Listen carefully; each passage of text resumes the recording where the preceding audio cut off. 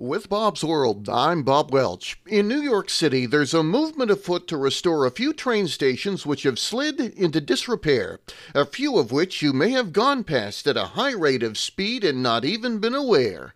More in a minute. I look at several newspapers each morning. It was in the New York Times Sunday real estate section where I stumbled upon a story of an effort to restore some train stations in the Bronx that I never knew existed but were right above me in the many years I've traveled to New York City from Vermont on Amtrak. They belong to the New York, New Haven, and Hartford Railroad, were built in 1908 to designs by Cass Gilbert, were shuttered in 1937, and only 3 of the stations survive with their roofs intact. A 4th lies in ruins in the woods surrounded by Pelham Bay Park.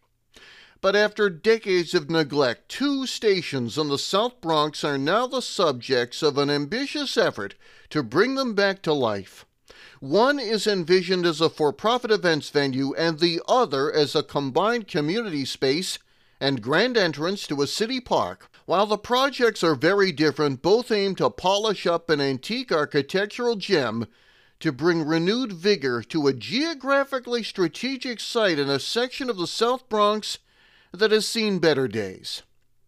I'll take you back to 1904 now. The New York, New Haven, and Hartford Railroad initiated a major upgrade of its Harlem River branch from its Harlem River terminal in the South Bronx up to New Rochelle in Westchester County. The line was expanded from 2 tracks to 6, and 13 architecturally distinguished stations were planned.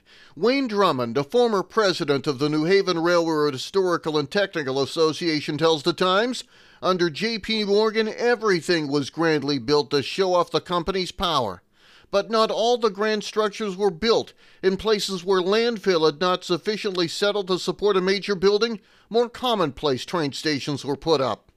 In the Bronx, the surviving grand stations were designed by Cass Gilbert, who had come to prominence by winning the 1899 design competition for what is now known as the Alexander Hamilton U.S. Custom House. The Bartow station, where travelers once transferred to a monorail to continue their trip to City Island, was a low-slung building of rough stone whose eaves were supported by heavy timber, the station's rustic materials befitting a woodsy setting.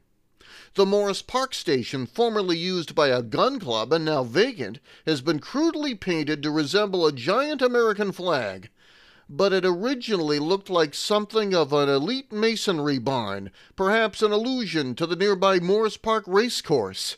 Its broad, segmentally arched windows and doors trimmed with colorful terracotta bands that also ran under its eaves. If you've ever entered New York's Penn Station from New England on Amtrak, you've gone by these 2 Gilbert stations, but you haven't known it, because they're above you. The 2 Gilbert stations I'm talking about, currently proposed for rehab, sit on bridges straddling sunken Amtrak rails at Westchester Avenue and Hunts Point Avenue. They were also vividly accented with colorful terracotta. In both cases, the material was produced by the Atlantic Terracotta Company, of note because they later provided the ornament for the Woolworth Building in Manhattan. There's much more on this story in the real estate section of Sunday's New York Times and on their website. Bob's World for Tuesday, February 1st, 2022. I'm Bob Welch. Make it a great day.